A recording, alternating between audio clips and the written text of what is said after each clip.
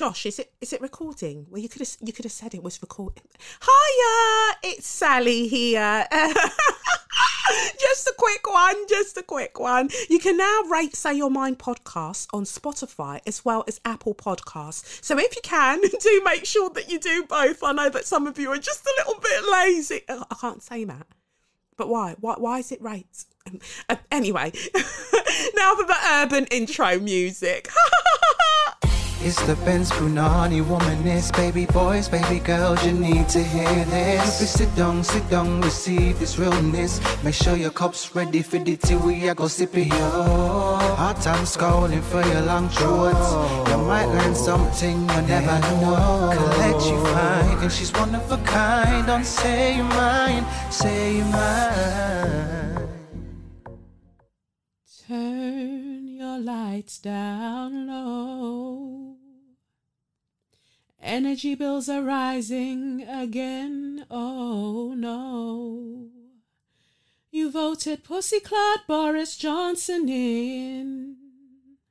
into our lives again. I'm saying, ooh, I hate you, I hate you, I hate you. And I want you to know right now, ooh, I hate you. And I want you to know right now. Let's go again. Turn your lights down low. Energy bills are rising again, oh no. You voted Pussyclot Boris Johnson into our lives again.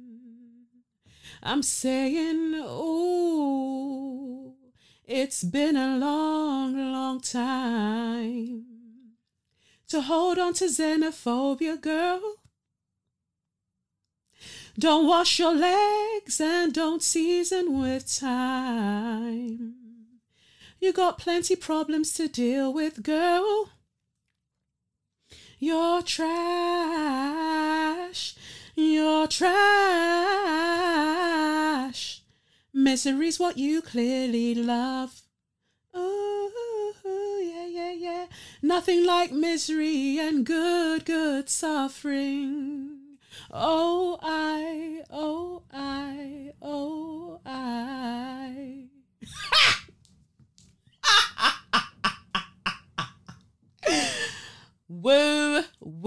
Whoa. Guess what musical I went to go and watch this week? Obviously, you'd know where that was inspired from. Please, Bob Marley, do not sue me from across the grave. But, you know, the people then needed to know that Boris Johnson is a pussyclot and our energy bills are rising. And what better way to tell them than with some just beautiful songwriting, some beautiful melodies, you know, and just giving it to the people then. But it's me, Kelechi, in a blood clot place to be, and you are listening to SYM, officially known as Say Your Mind, unofficially known as what? That's right, Suck Your Mum.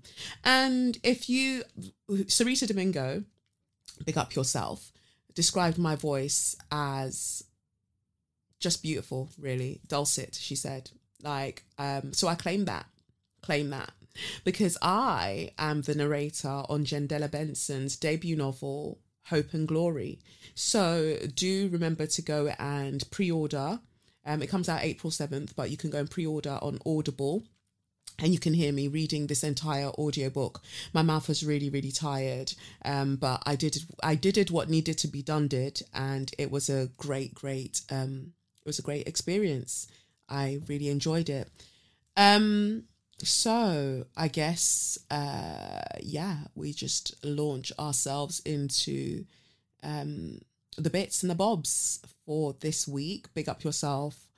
Big up yourself for coming back for another week. And if this is your first time, welcome to here, this magical place where we examine the fuckery, but we don't let the fuckery get us down. You know, we look at it and we just go, you know what?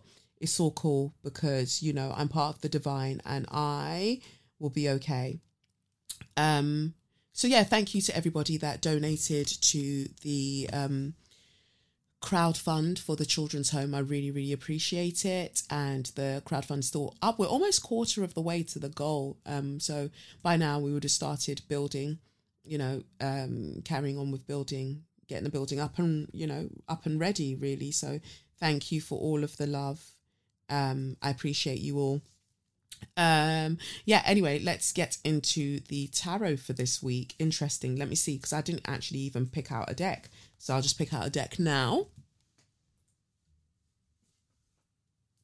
See which deck I've got here. Oh, it's the traditional tarot deck, the Rider-Waite-Smith deck. I just let it all... oh, nice. Just let it charge by my window.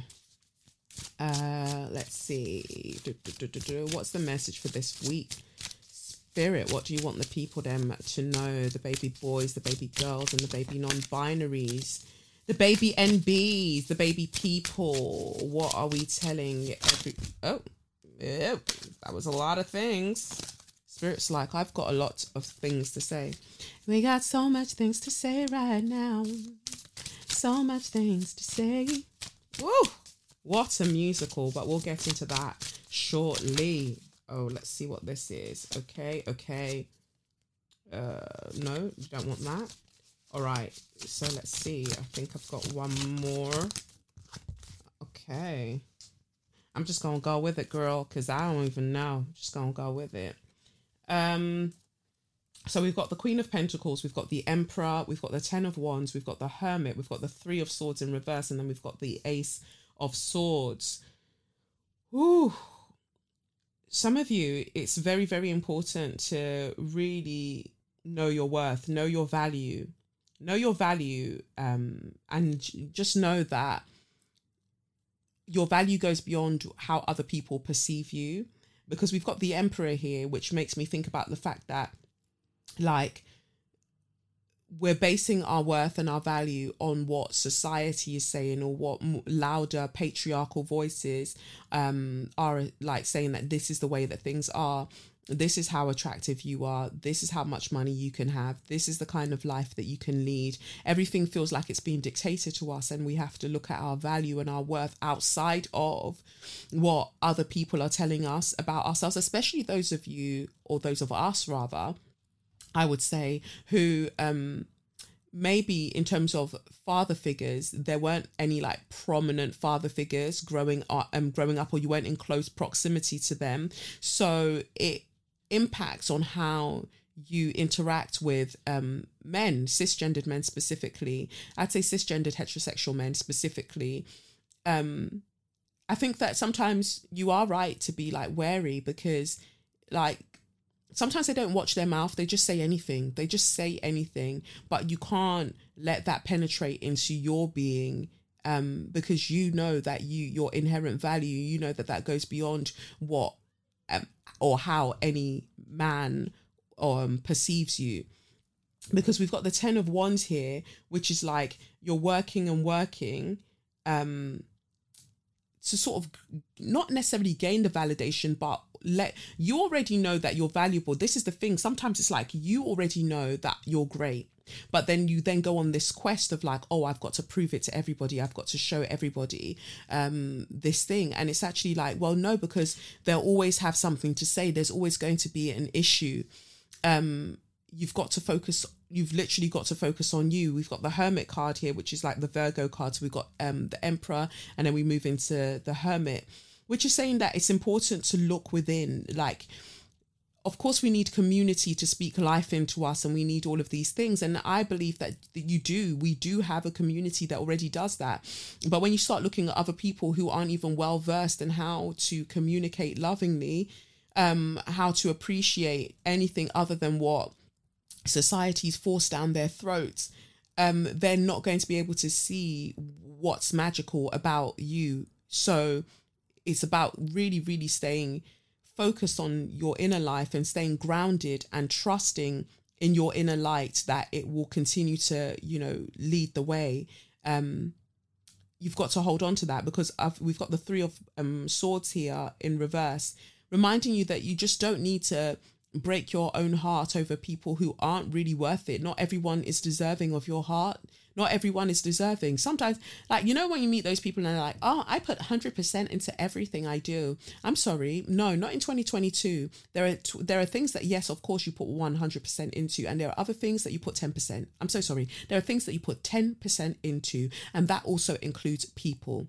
You give them 10% and that is it, because not everybody is deserving of your 100%, and you have to be able to discern who is deserving and who isn't, because then we've got the Ace of Swords here, where you are not expending energy on people, things and environments that aren't pouring back into you.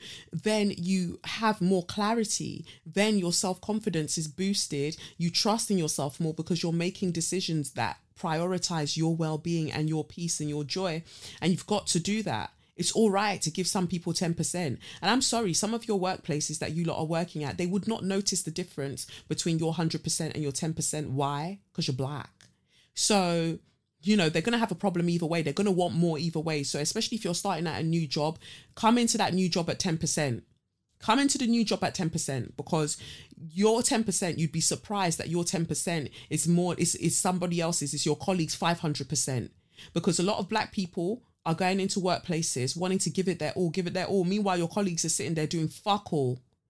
So no, approach things with a certain level of kind of like self-awareness in that I'm brilliant, I'm amazing, and I don't necessarily need certain people who can't see that to tell me that. Sometimes you can't change people's minds, you know. They're so stuck in a very weird space and a very weird, unhappy space that they can't afford to see how great you are, because it would really shatter their perception of life and their perceptions of themselves. So it's in survival mode that they are choosing not to see you. So you know what? Sometimes for their own survival, let them do what they're doing over there, but your worth should not be tied to that. That feels like a very abstract message, but that's the message for this week. What's at the bottom of the deck out of curiosity? The Chariot. Look at that.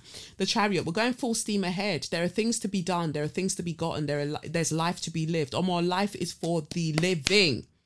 Body no be firewood. Life is for the living. Stop giving people 100%. Give them 10%. Spend this week giving everybody 10%. Because why? You deserve your 100%. Let everybody get 10%. They'll be fine. They'll figure it out. Unless you've got like newborn babies, then maybe don't give them 10%.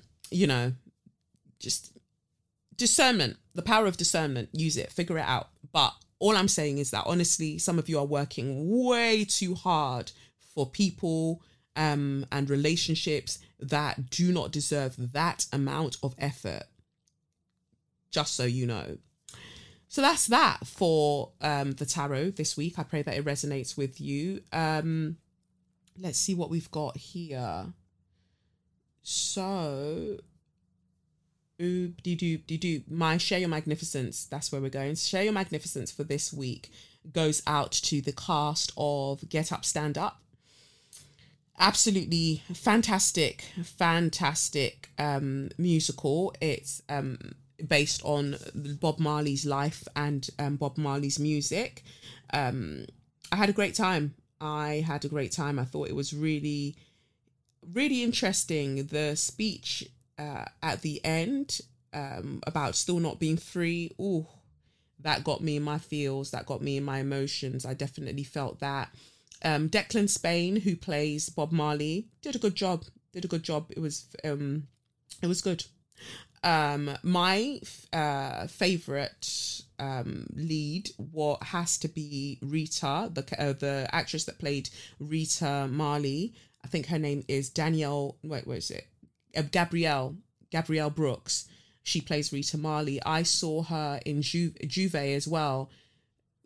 Like, where did you get that voice? Like, Ursula better not find you, you know, because you saw how she tried to bad up Ariel. Don't let her find that voice, because that is a stunning, my God, what a stunner. That voice is just brilliant. Brilliant acting, brilliant emotion that was conveyed there. Like, gosh, just beauty all around. Gorgeous face, gorgeous singing, gorgeous emotions. I truly enjoyed it. And Cleopatra was in there. Cleopatra, I think she was the year above me at Brit School. Cleopatra's voice is a madness. It's actually just a madness. Like, wow, like it was like that at Brit, and I think that it's matured, it's grown. Like, yeah, like big up yourself, Cleopatra, because and Cleopatra was funny as well from what I remember. She's funny in this as well, like brilliant. So love that. And of course, baby boy Daniel Bailey. Wow. You really did what needed to be done, because just brilliant acting. I'm so just, honestly, the different characters, the commitment to the characters, just a showstopper. Literally, you were a showstopper, because once you came on and you were dancing about and you were giving it to us, no, it was brilliant. Thank you so much for letting me have such an exciting time. Let me have such a beautiful time. It's amazing to watch everyone doing their thing. But you playing Lee Scratch Perry, you doing that was perfection. So 2 slaps on the chest of everybody. And Sophia McKay, that was my other fave as well. So Sophia McKay, big up yourself. 2 slaps on all of you lot's chest, man. You're doing something amazing with Get Up, Stand Up. You're doing something incredible, because it's well written as well. Like, it's well written, because at first I was worried, like, am I just coming to come and hear people sing aimlessly? But actually the way that it was bolstered with the storyline, kind of like following Bob Marley's life, was really good. And I know that the night that I went, there were lots of white people in the audience, and I loved that. It made them kind of stop, because every time that the song was the songs were being sang, you could see them kind of going, they wanted to turn it into a karaoke, and it's like, no, because you're going to learn things as well. And ultimately, this is why I think that I didn't ever really vibe with Bob Marley like that. I'm saying that like I knew him, like he was just like, I saw him in Brixton one time. But no, I've always felt a bit like Bob Marley was like white people's possession. It's a bit weird, maybe a way to describe it. But when white people like someone a lot, I don't. It's the best way to describe it. And it's not like I didn't, like, oh my God, no. It's just that I just didn't gravitate towards there. Like, I know Bob Marley's music. I know roughly, I thought I knew roughly about his life, but I wasn't that engaged. Because why? Because white people were all over it. So I wasn't really in it. But it was so interesting to me how the dynamics that are described in the play are still prevalent today. Now you're going to think that this is wild. I'm sure you'll be like, what? Especially the Jamaicans. Our Jamaicans, they're going to think that this is really wild. But I didn't actually know that Bob Marley was mixed race. I didn't know that he was a biracial Bob living in I didn't know that he was biracial.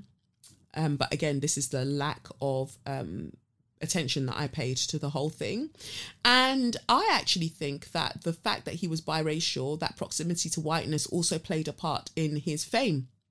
Because we see it nowadays, especially in Britain, all of the people that are, trotted out as the black voices in the UK, as the ones that we should be focusing on, pretty much every single person is a biracial girl, boy, is a biracial. And while that might make some biracial people who are listening uncomfortable, it needs to be said, because look at where the decade of Bob Marley, and then look at where we are now. And it's the same thing. And it's not like Bob Marley was more talented than his contemporaries, but there was something about him that was more palatable to white audiences that they felt drawn to. And that is part of it. So yes, he had these songs where he spoke about the revolution and things that needed to change. And he felt like he was very much about that. But that didn't perturb them, because they were just like, but you're still safe because you are partly white. So there you go. And I see that as a thing that is still happening today. And it does make me sad, because you just think to yourself, like, there are very, very talented, very knowledgeable, very, just incredible people that aren't seen because they're not biracial, and specifically biracial in the sense that they have a white parent, so they do not get access to certain things. When people are like, oh, who should we get to speak about this thing, or who are the people that we need to get to the Women of the World Festival? I always find that really, really funny when that comes around year after year, because you might as well just turn it into an overall book festival, because how you tend to overlook me or try to book me at the last minute will always be hilarious to me. Very wild behavior. But it's a safe zone. That's what it feels like to me, and has felt for a few years. It's a safe zone. Palatable voices that will tell other people that they're rabid wolves when they rightfully critique them about their dedication to the monarchy. Very interesting times, but you know me, I will say what I want to say. So I found that very interesting, and as actually the show as a whole, it didn't warm me to Bob Marley. I'm sorry, I don't find Bob Marley a likable person. I don't, because I don't like how he treated Rita Marley, and I don't like how him and men like him tend to use their belief system as a way to perpetuate misogyny. When he kept talking about, this is our circle, and then you're always in the center, while he's going and impregnating lots of women, I didn't like that. And if you don't want to be in a relationship with someone, just don't be in a relationship with them. You know, if what you wanted to and it's funny because a lot of men swear that they want to practice polyamory, but I'm sorry, y'all motherfuckers are fragile as fuck. Okay, you can't do no polyamory. Okay. Y'all can't even do polythene, okay? Y'all can't even do polystyrene, okay? You don't need to be doing polyamory, okay? Get that.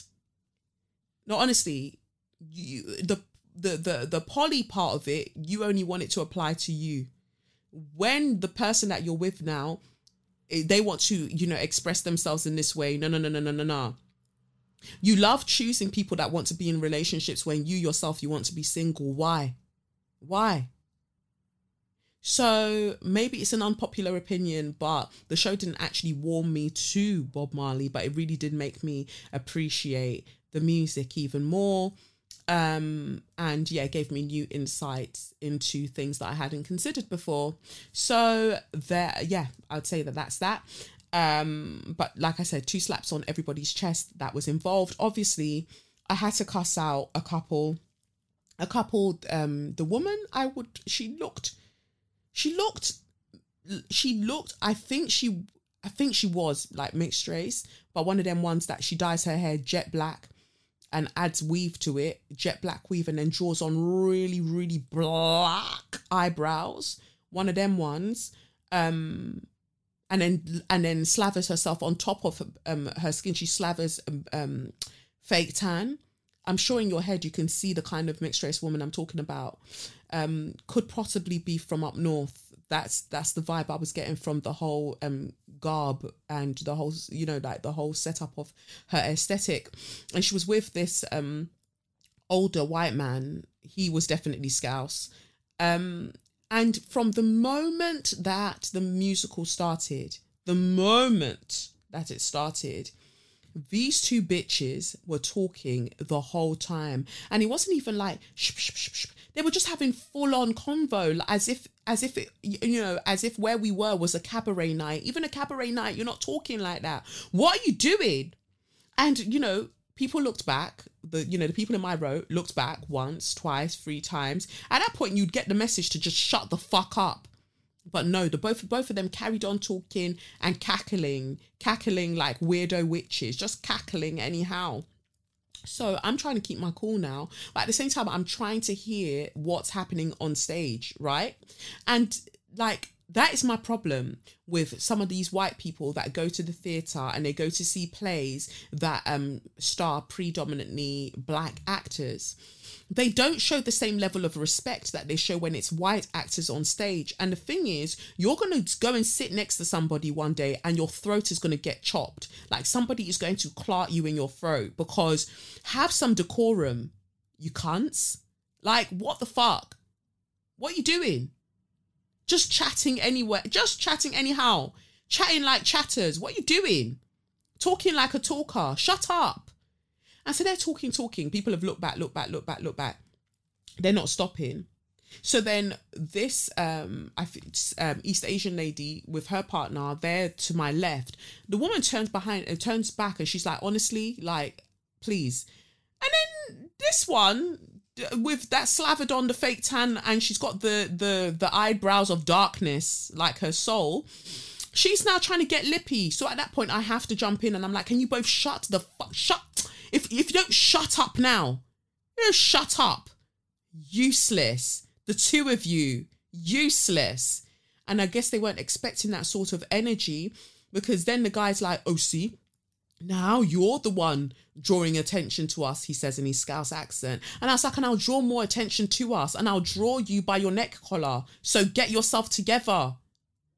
And then I went with my friend Shayo and he's got his arm on my elbow. I'm sorry. Yeah, his arm on my elbow because he don't want no problems, you know? But I'm just like, no, they needed to know. And instantly they got quiet. Instantly they shut up. But why should someone have to tell you about yourself for you to just be quiet? Like, can you not see where we're at? Why are you doing that? It was, Anyway, they ended up leaving because I to be honest, I think that they were both extremely drunk, but they ended up leaving and their two seats were free and so were our ears, so we could actually hear what was going on stage. Then at the near the end where Bob Marley gives this speech, the actor playing Bob Marley gives this speech and he talks about white people and he talks about this, talks about that. And obviously that speech can make white people feel uncomfortable, right? But that's your problem. That's your personal problem. So he gives this speech now and then a white person shouts from the audience, we still love you, Bob. You cunt. It's an actor playing Bob Marley. It's literally, it's not Bob Marley on stage. And I just don't know if a lot of white people are aware when they go to go and watch this musical that it's not actually Bob Marley on stage. I don't know if anybody's told them. But this We Still Love You, Bob, I felt like it was extremely violent because it's like I'm critiquing how you participate in whiteness, and instead of you taking it on board, all you're trying to tell me is we still love you, Bob, as if I'm making you uncomfortable but you're powering through it and you're trying to ignore what I'm saying. Yeah, it was just, and I loved the response because when they shouted, and it was such an intimate moment as well. It was so somber, that moment, filled with gravity, that moment. And for you to now shout like a prick, we still love you, Bob. The way that I kissed my teeth, the way somebody else was like, shut up, man. I thought that was perfect because you're not going to get yourself flogged if you don't know how to behave when you see black people on stage. I'm telling you now, it's not going to end well. Don't let that be the reason that the race war starts because you don't know how to shut up when black people are on stage. But ultimately, yeah, it was a great musical. I had a great time and big up everybody that was involved. Everyone did a wonderful, wonderful, wonderful job, like brilliant, tight, strong ensemble acting. Loved it. Stage design was really cute too. I liked how they showed us the different eras and stuff using like the music trunk that they were moving, the equipment trunk that they were moving around. That was really good. It was just brilliant. And yeah, sending you lots of love, Daniel Bailey. So yeah, that's that. And I've got a letter. Let's see. Share Your Magnificence letter. Where is it? It's good to be in the right inbox. Here we go. Okay. All right. I think there's an update. Okay. Hello, Kelechi and fellow SYMers. Hope you're well. I hope that Lev and your partner are thriving and that your Polish family are keeping safe during these troubling times. Thank you. I have 3 Share Your Magnificences to hand out. I'll aim to be quick. The first one is for my good friend and big sis who I call Auntie Tox. She'll kill me, but oh well. We've all seen the videos on social media from black students in Ukraine that have faced adversities whilst trying to leave the country, from the useless responses from their respective home governments to the racism they have been subjected to by both the Ukrainians and neighbouring countries as the students seek shelter. Of course, as black people, we have been amplifying their stories, but Auntie Tox, Tokumbo Koiki, has taken it a step further, alongside Patricia Daly and Corinne Sky, and set up a PayPal and GoFundMe account to raise money to help the African and Caribbean students find accommodation and get visas to leave Ukraine. You can read the full story here. I'll post the link. And they've been working around the clock to verify and disperse money to those in need, which is not an easy thing to do. So please send them your prayers and thoughts and donate if you are able to do so.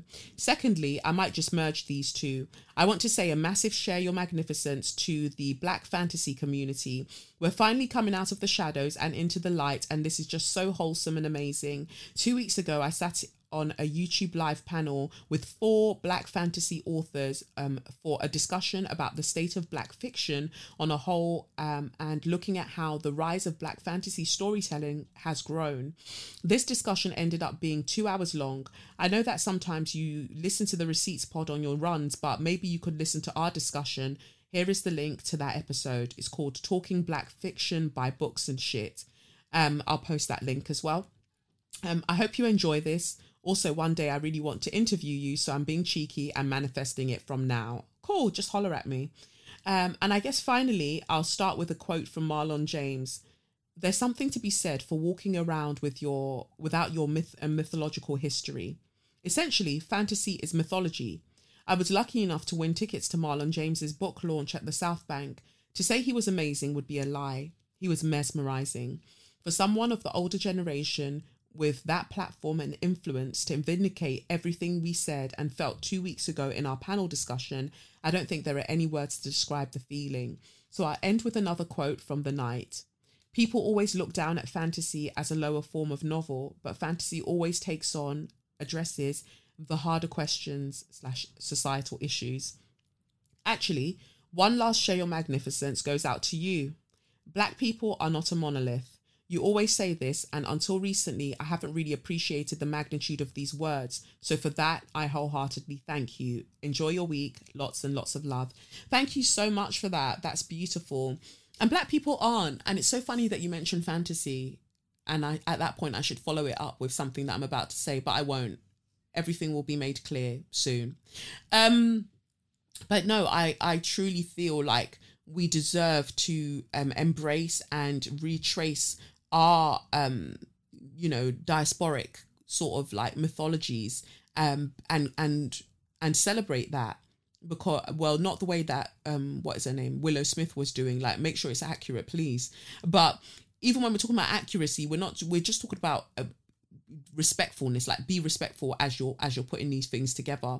But it's beautiful seeing different writers coming up and them just challenging what we think in terms of fantasy and what we think in terms of reality. And it's interesting that those things are done through fiction as opposed to non-fiction.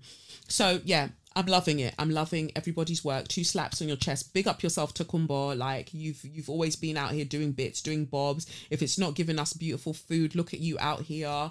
Our mother, look at you out here doing what needs to be done in terms of supporting these students trying to get out of Ukraine. Thank you for the work that you're doing. And to be honest, I don't know the backstory about the drama that people have with Corinne Sky.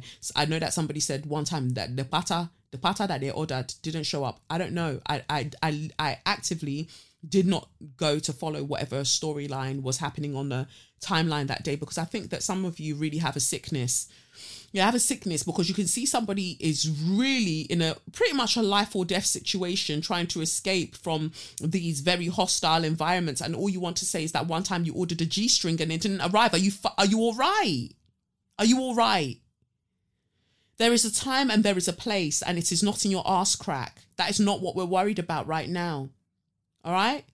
So, yeah, anyway, that's the Share Your Magnificence, and I'll big up the first of this week's show sponsors, who are Skillshare.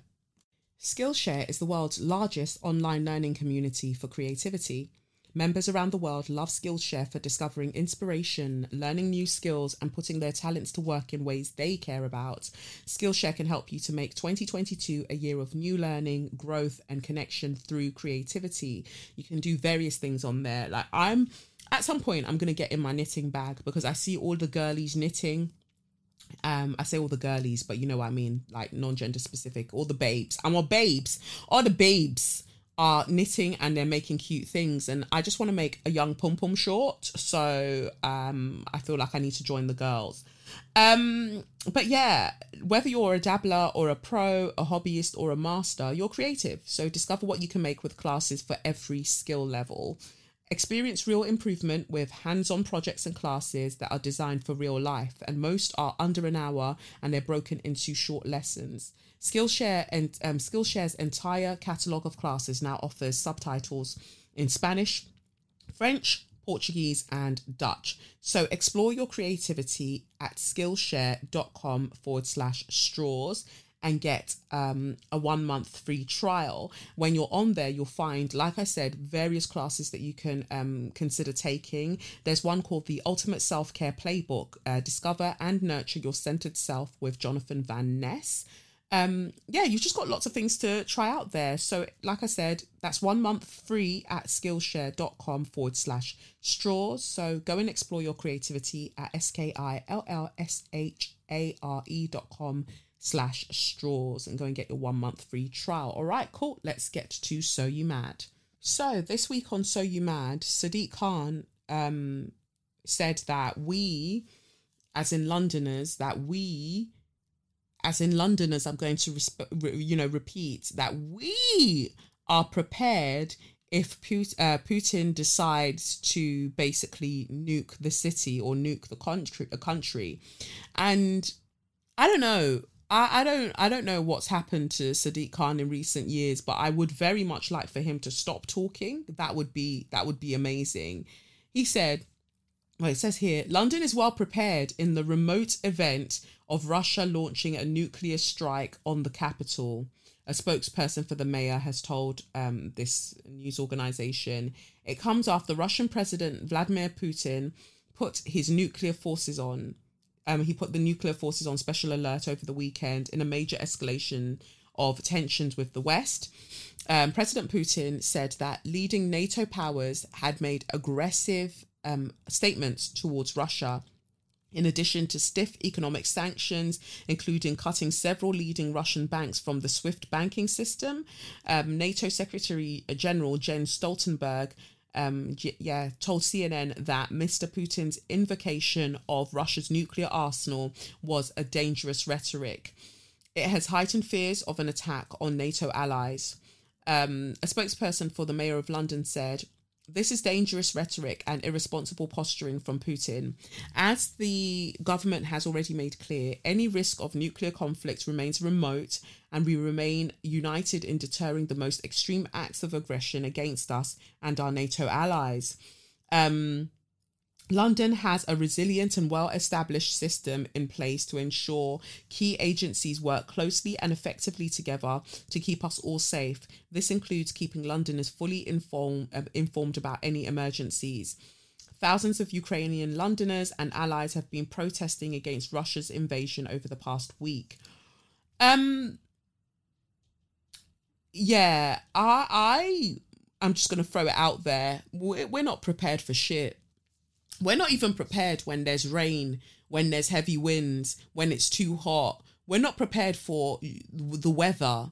How the hell are we prepared for nuclear missiles? What the fuck are you talking about?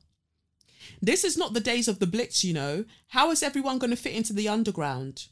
We can barely fit into the underground as it is, and that's not even with everybody using the tube. And people aren't going to wash, so you want us all to get down there. How? Who's prepared? Because more time, it's these like government officials and people like that, like you lot will get out safely, but what about the rest of the mandem? Like what's happening to the rest of us? I heard that there's some kind of like bunker under the Thames, but it's only for like government officials. That's probably a conspiracy theory, but I don't know. But that's what they said anyway. So anyway, you lot will be fine. Everybody else is like, oh, well, sucks to be you. And Putin is not playing. I don't know why you lot are trying to rationalize with an irrational man. He said, like, nobody wins. Do you know how mad that is? Do you know how mad that is for somebody to enter into a fight with you and to say, like, none of us will win this? As in, I am ready to die here. Please, please, let us cut our cloth according to our size. I keep saying it. Stop acting like we're bad when we're not. Like, what's been done is wild, of course. But, you know, in life, sometimes use your inside voice when you're speaking with people being wild and people being weirdos. Like, I don't even have an answer, to be honest. The whole thing just looks like a madness. But I, for one, know that London is not prepared. COVID beat our ass. Like, COVID fucked us up. COVID had us on the ground, kicking us in the face. But you feel like a nuclear missile that you're prepared for that. Woo! Woo! I don't know what is in the water in your offices, but it's not good, because people are just, at this point, you're lying. Sadiq is lying. Then I saw a video of the rich Nigerian wives of these governors going to Dubai.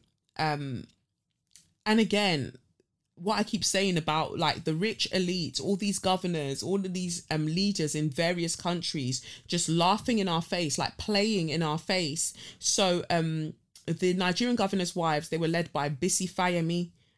They travelled to Dubai to present Aisha Buhari, which is Muhammad Buhari's wife, with a birthday cake.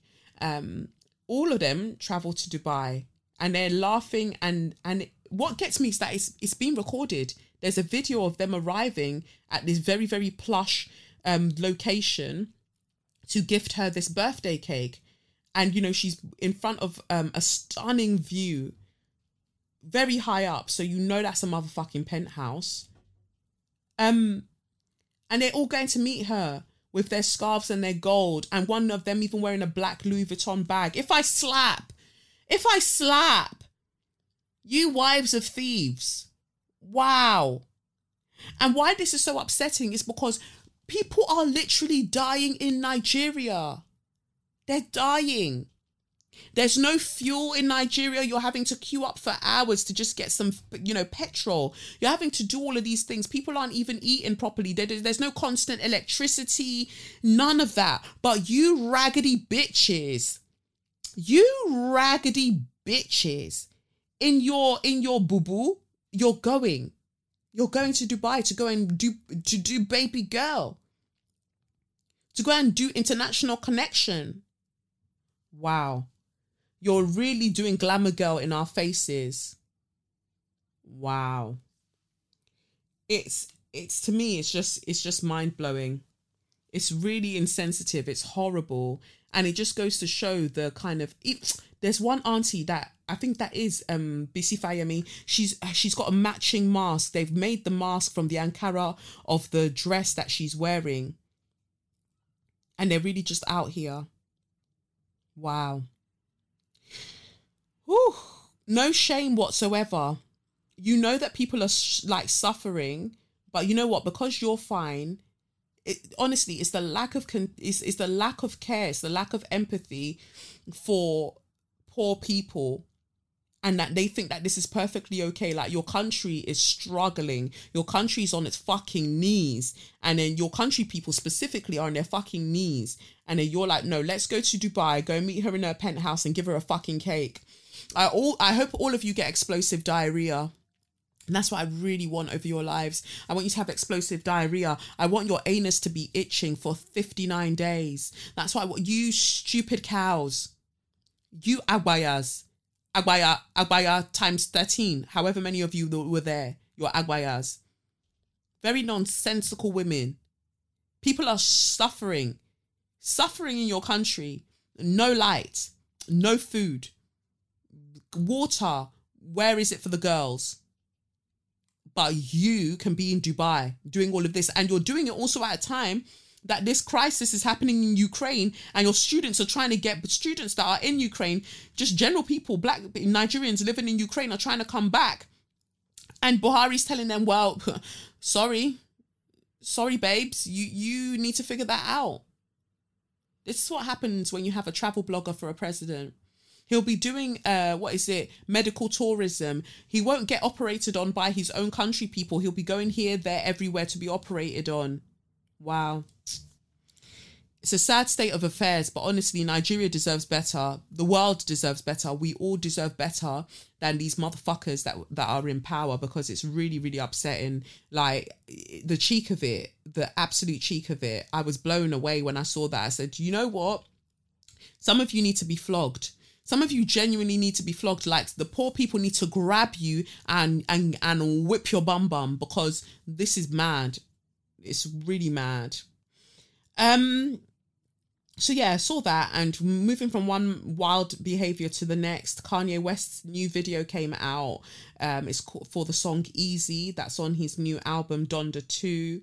The music video features Kanye, well, a character that's meant to depict Kanye West decapitating Pete Davidson, or the image that's meant to, I guess, represent Pete Davidson. He then takes the head, buries it in the soil, and then puts some rose seeds on it. I don't know the significance of the rose seeds. And then the roses are growing out of... Oh, didn't Kanye put lots of roses in Kim's... He did something for Kim where he got like thousands, or is it hundreds and hundreds of roses? I just thought that was highly irresponsible and not really great for the environment. But he did that for her, didn't he? So he's clearly got something that he feels about roses. So, yeah, it says here, Kanye West is facing fresh backlash after disturbing scenes in his new music video where Pete Davidson is buried alive. The Jesus Walks rapper released the black and white visuals for his single Easy featuring The Game, which has been lifted off his new album Donda 2. One scene in the dark video features an animation of Saturday Night Live comedian Pete being buried by Kanye. God save me from the crash, just so I can beat Pete Davidson's ass. That's part of the lyrics in it. He's heard rapping as the accompanying video shows him as a cartoon dragging what appears to be a restrained Pete with a bag over his head. The rapper then removes the bag from Pete, whose body is in the ground, and sprinkles seeds over his head. Many have deemed the visuals to be inappropriate while criticizing Kanye for his repeated public digs at Pete, who is dating the musician's ex-wife, Kim Kardashian. But the courts have now ruled that Kim is legally single now, isn't she? Also, although they still probably have to work through all the other divorce preceding Higgy Hagar, she's now single, so she can do what she wants. Coincidentally, the video was released hours after a judge agreed Kim could be declared legally single as their divorce proceedings trudge on. On Thursday, the reality TV star won a request to change her name from Kim Kardashian West back to just Kim Kardashian after a motion was granted by a judge at a Los Angeles County Superior Court. It's all very messy. And I just hope that nobody gets hurt, because the behavior that Kanye is exhibiting at this time is quite frankly disgusting.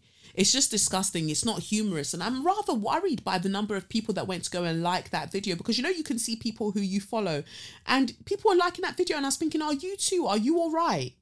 Because surely you can see that this is a problem. And look, Eminem has already done all of that fucking shit. Or I've got Kim in my boot. Or I've got Kim in my trunk. At the time, I was like, oh my God, wow, look at these songs. Yeah. And as you're growing up, you're like, what the fuck? Why was he so obsessed with Kim? What is this? It's okay, go with him, Hailey. Like, that, you know, white boy trailer park trash whole narrative, he played it into the dust, right? It's not now in 2022 that you're going to come out and be like, oh yeah, let me depict me doing violent acts to any man or who's connected with my family or my ex-wife. It's just really, really messed up. And again, if this is what he's doing publicly, even when he was talking about, oh, I could buy the home across the street, he's hurting. And I know that you can't force somebody to get the support that they require. But if you're not going to get the support that you require, you might just find yourself at the mercy of the authorities, because this is it's unsafe behavior. And it's also, me personally, I'm, of course, concerned about Kim's safety, but I'm more worried about the children. Like, they will hear things, especially North. Like, they will hear things. And this is how, like, I just pray that we can raise children that don't have to now go and be forking out hundreds and hundreds of pounds on therapy because their parents decided to not get their fucking acts together. That's all I pray, because this is just ridiculous on his part. It's just very scary, very disturbing, and just disgusting, really. It's the best way to put it. Yeah, well, that's that for So You Mad. I got through that very, very quickly. I will now big up the second of this week's show sponsors, who are ExpressVPN. You know what's not fair? The fact that Netflix hides thousands of shows and movies from you based on your location, and then has the nerve, the cheek, the audacity to increase their prices on you, making you feel like a sugar mummy, a sugar daddy, a sugar person. It's unfair. That's right. They've raised their prices once again. Now you could just cancel your subscription in protest, or you could be smart about it and make sure you're getting your full money's worth by using ExpressVPN like I do.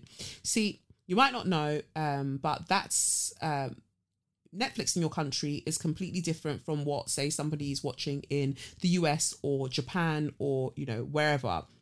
Using ExpressVPN, you can control which country you want Netflix to think you're in. And ExpressVPN has over 90 countries to choose from. So every time you run out of something to watch, you could just switch to another country and unlock some new shows there as well. I'm watching, well, right now I'm actually watching, what's the Inventing Anna, is that what it's called? I'm watching that Anna Delvey one. That's what I'm watching, and I know that's pretty much in most places, but if it wasn't in your place, then you should look it up. But yeah, with your one tap of your ExpressVPN button, you can change your location and watch what you want to watch. The best part is that it's not just Netflix. You can use ExpressVPN to unlock shows on other streaming services too. If you're not in the UK, you can use it for BBC iPlayer, so you can see what we're watching, because I know that Portia was doing that when she was in Los Angeles. And it's free, and you know, you can just be watching what we're watching on BBC iPlayer in the UK. So get into it. ExpressVPN is also super fast and works on your phone, laptop, even smart TVs, so you can watch your shows on the big screen with zero buffering. So stop playing, stop playing first and foremost, but stop paying full price for streaming services and only getting access to a fraction of their content. Get your money's worth at expressvpn.com/straws. Don't forget to use the link so you can get 3 months of ExpressVPN free. That's expressvpn.com/straws, expressvpn.com/straws. Go and get into it and enjoy yourself. Now let's get to Start Your Motors. So this week on Start Your Motors, I feel like everything's a mess. Everything feels a mess in the F1 region. I feel like they're trying to contain it as best as they can, but anyway, we've had the testing officially starts, because we've had pre-season testing in Barcelona, but actual testing starts in Bahrain on the 10th of March. So if you're like, well, what the fuck is that? Well, that's when we basically see the cars in action properly. So already them man who are in Barcelona, wherever, you know, they're already doing the pre-season testing, so everyone's already getting a rough idea of everybody's cars. But where we're really going to get a, you know, fairly robust idea will be at testing in Bahrain. So that's on the 10th of March. And then Drive to Survive, that shows us last year, that shows us the the 2021 season, that starts on the 11th of March. And I implore you all to watch it, because I really want to know how they've edited everything down, and how they're going to show what happened at the Abu Dhabi Grand Prix, because anyhow they show a madness, I will deal with them on that internet. I will deal with them. Then, the first race of the season in Bahrain is on the 20th of March. So it's about to get litty. It's about to get litty. What are we now? Bloody hell. Sirens, and you're not doing anything. Fuck off.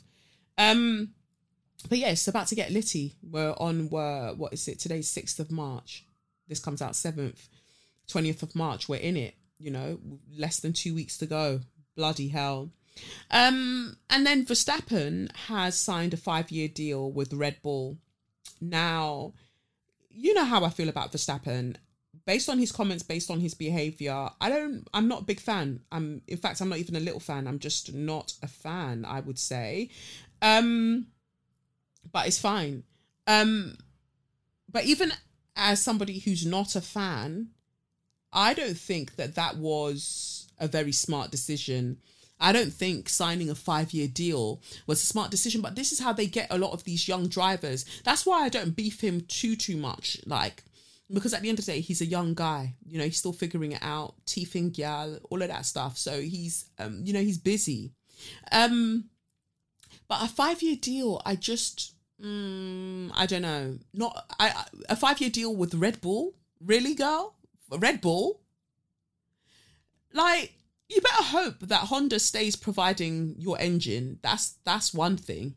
But I just I think that when people are excited, they're young. He's got his first world championship. That, as far as I'm concerned, wasn't his to have. Based on that particular race, it wasn't his. Based on the Abu Dhabi race solely, it wasn't his to have. And you can go and argue over your mother's pussy. I said what I said. But yeah, I remember when he quote unquote won, because I'm saying won in inverted commas, when the championship was handed to him in Abu Dhabi, he said, "Oh, I'm so happy. I'm so happy with my team. I'm so happy with Red Bull. I'm so happy. I want us to work together for another 10 years.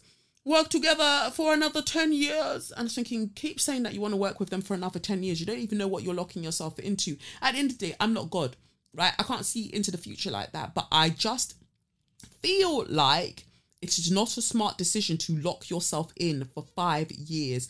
But at the end of the day, anything can happen, you know? So maybe they go from strength to strength. Who knows? But even with your bad boy car, even with your speedy car, Mercedes still won the Constructors' Championship for the 8th time in a row. Don't let that go over your head. Even with your fast car, due to the talent that a don like Hamilton has, Mercedes still got their 8th Constructors' Championship, the 8th one in the row. So do you want to tie your destiny to Red Bull? Something to consider. Something to consider. Because there's only so much that you can do with a team that is like second. You know, you're really lucky how Abu Dhabi played out. Very lucky.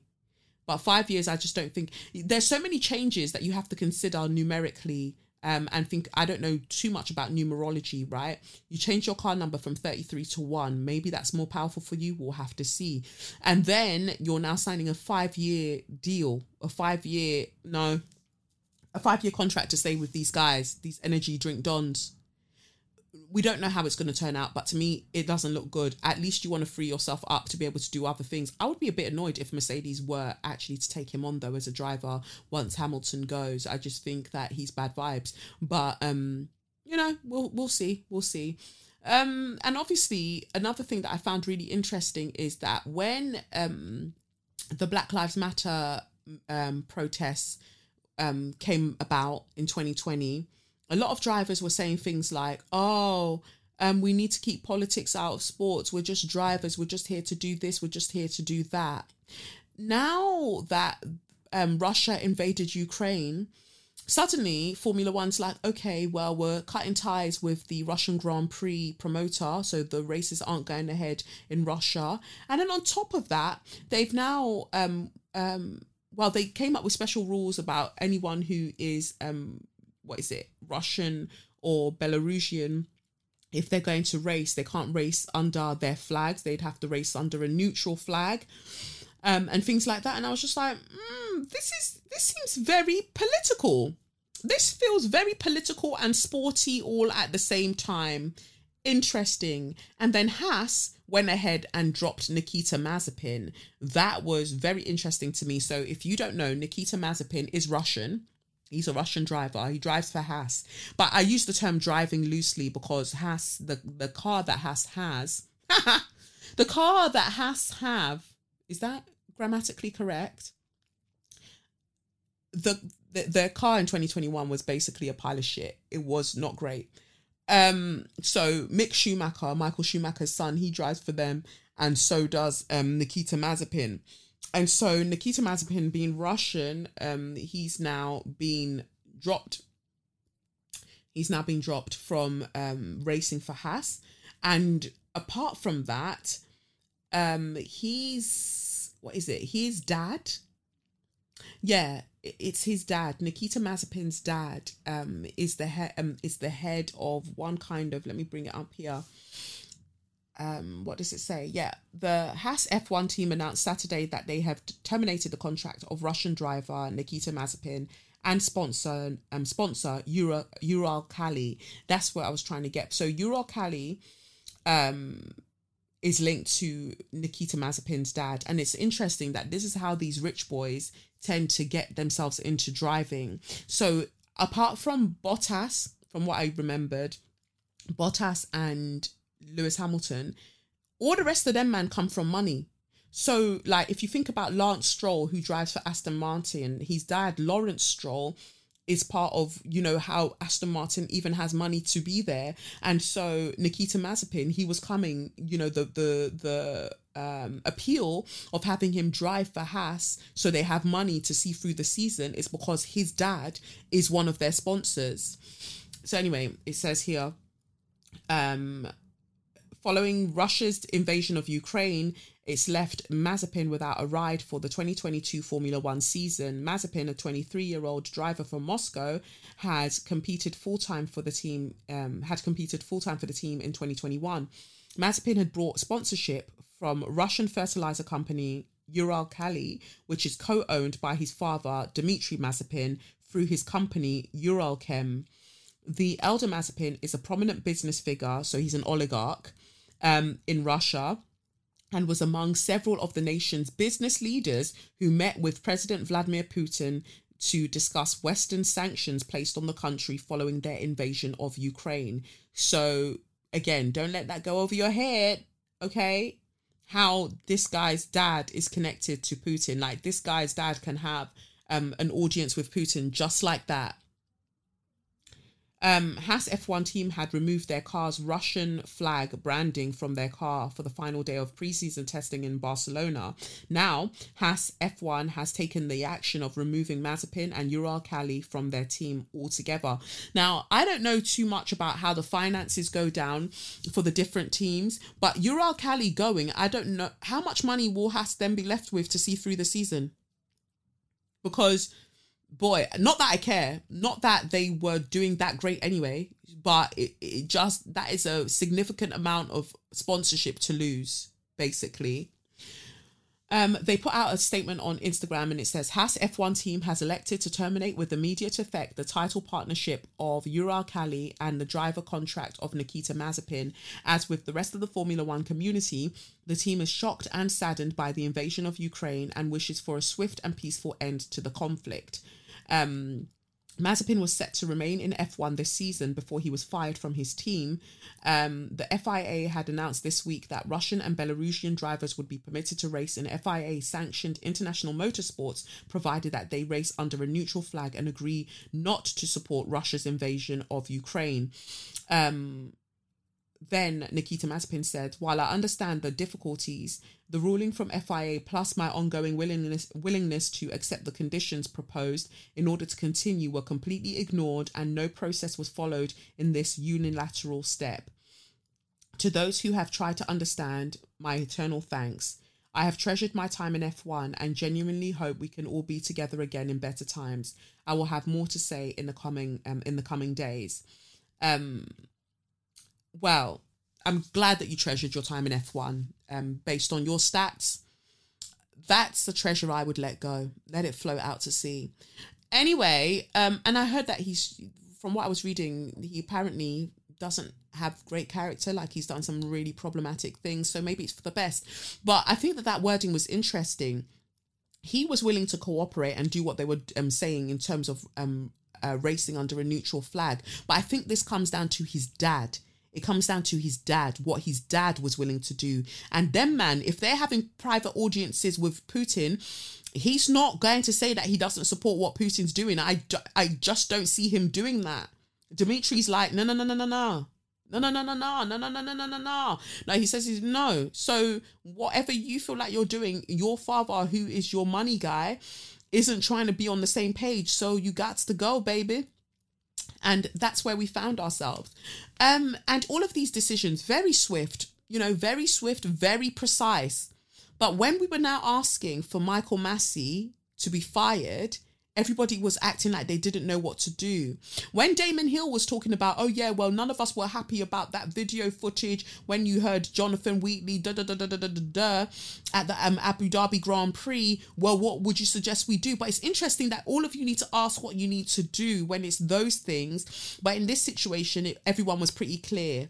Some guy tweeted from the BBC the other day, and he was like, oh, I work for a state. He works at the BBC. He was like, I work for a something, and we're not allowed to share our political opinions. So here's a picture of a blue sky and some daffodils. And basically it was showing, you know, the picture was highly saturated. So it looked like the Ukrainian flag. And I thought, that's wonderful. Because when people are telling you Black Lives Matter, when people are telling you like police officers are kneeling on people's necks and this is happening and, you know, end SARS and all of these things, all of you were quiet.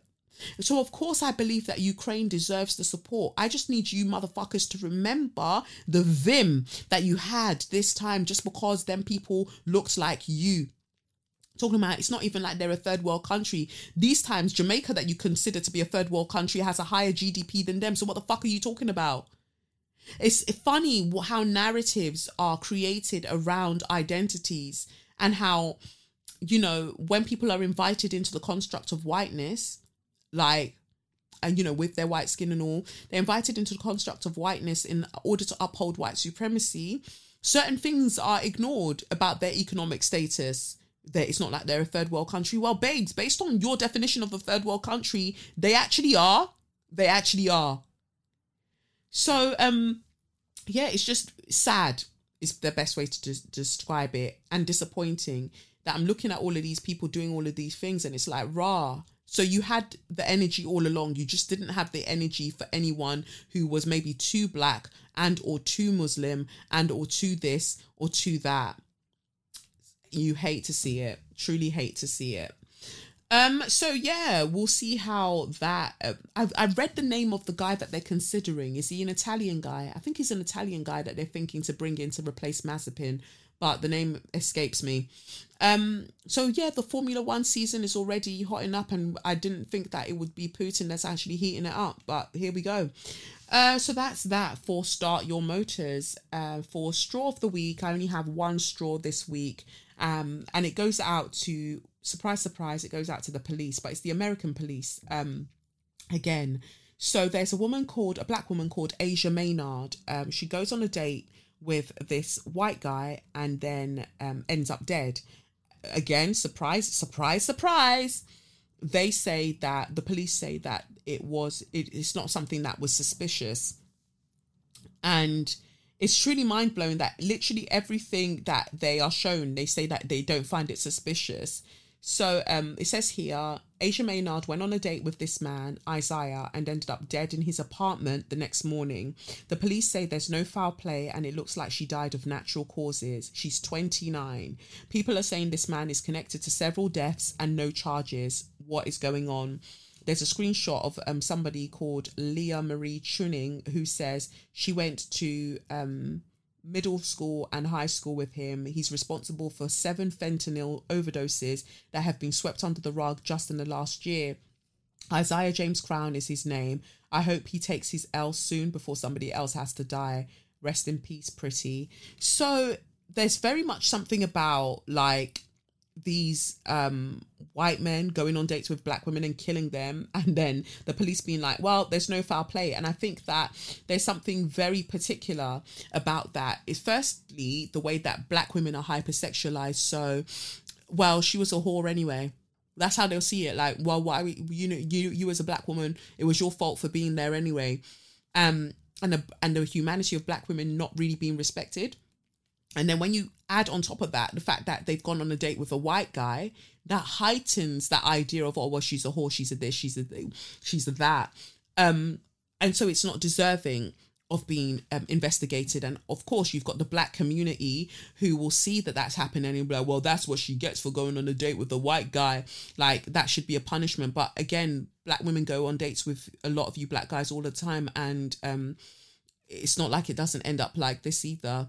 Or some things happen and then you're coming online talking about, oh, well, I'm going to go and take a lie detector test and whatever else that you end up saying to try to abscond from your responsibilities. her body and her clothes were saturated in blood, is what I've read. But then they're still like, oh, but there's no suspected foul play. So he seems to kind of go around drugging women. And there was a white guy who was doing this as well, a white gay guy that I remember reading about, where just he kept going and finding black gay guys and inviting them to his place. They'd be there for weeks on end, and then they'd end up dead. And the police would be like, there's no foul play. Something's going on here. Like, something is happening here, and it's not okay. But yeah, like, rest in peace, Asia Maynard. And this Isaiah Crown, they're saying that, like, he goes about changing his name and he does all sorts. But yeah, the idea that it was from natural causes, it's just weird to me how anytime a black person dies, the police will turn around and be like, oh, there was nothing suspicious about it. Think of all of the Richard Okoye that they found him in water, didn't they, when he went missing in this country, in the UK. He went missing and they were like, oh, there's nothing suspicious. Blessing, when Blessing died by the water, oh, there's nothing suspicious. There is definitely something suspicious, but you lot aren't looking into it because it's just like, oh well, it's a black person, oh well. And then silly motherfuckers will then tweet at me on the internet and be like, oh, when they say it's nothing suspicious, they mean that maybe the person took their own life. You don't have to explain it to me. I understand what they mean, and I'm still saying that I do not agree, okay? Madness. Like, what more do you need for you to understand that, no, something definitely happened here? Yeah, people are just giving accounts of this particular guy, this Isaiah Crown. And they're all saying, like, no, he knows, like, he's responsible for numerous deaths, and he just keeps getting away with it. So I hope that there's justice for Asia Maynard, because it's very, very similar to Lauren Smith Fields. That was the other black woman recently. That was just the beginning of this year. She went on a date with a white guy that she met on Bumble, and then she ended up dead. And it's only because her family had to push for the police to reopen the case, because they were just like, no, there was nothing suspicious. It's fine. It's like, no, it's not fine, because she was perfectly fine. And they were like, oh, they ruled her death as an accidental overdose. How? She doesn't take drugs. How? And again, fentanyl was found in her system as well. I'm sure fentanyl will now be found in this Asia Maynard woman's system as well. Like, whew, I don't know what to say. But, if you can set filters on these things, you might need to just, and I'm saying that as somebody that's in an interracial relationship, but you need to be careful. But then I say that and it's just like, it almost sounds like victim blaming, because it's just like, no matter the race of the person, as a woman, you are like highly vulnerable to random male violence. You're just susceptible to it just by existing as a woman. And that is scary to me. Because you'll say, put this filter, put that filter. That's not going to change anything. Wear this, put this flashlight on when you're walking home. Only walk under lights here, lights there. You should be able to date who you want to date and know that you will be safe. That is the issue. And at the moment, that's not the case. And like I said, even in just previously, it doesn't matter the race of the person. The issue is male violence. That is what we're dealing with right now. And when we now break it down, the violence that's inflicted upon black women and the people who are allowed to get away with inflicting that violence across the board is fucked. It's not just these white men, it's just across the board. It's absolutely fucked. So, justice. We need justice one way or another. And these men need to be held accountable, because it's clearly a pattern. Do you need 50? Do you need it to happen to 50 women before you're like, oh, actually, it looks like there's something going on here? And because you're not taking any of them as suspicious, there's no way of being able to, track them and say, oh, this one is linked to this case and this one's linked to this case. And partly that's probably why they do it, because they don't want these white guys to get got, because they're complicit. A lot of these police officers are complicit. So I feel like they can all go and suck their mothers, and yeah, and I hope that that's what happens and they pass out, never to wake up. But that is it. That's that for this week's episode of SYM. You can support me on Patreon. I'll leave the crowdfund link in the show notes as well. I'll add the links provided in the letter also. And you can follow me on @CollectionOfCough or @SayYourMindPod. What else? Kirsty Campbell, I found you, didn't I, you stupid bitch? Okay, peace. It's the Benz Brunani womanist, baby boys, baby girls, you need to hear this. If you sit down, receive this realness. Make sure your cup's ready for the tea, we are go sip it, yo. Hot time scalding for your long throats. You might learn something you never know. Collect you fine, and she's one of a kind. Don't say you mine, say you mine.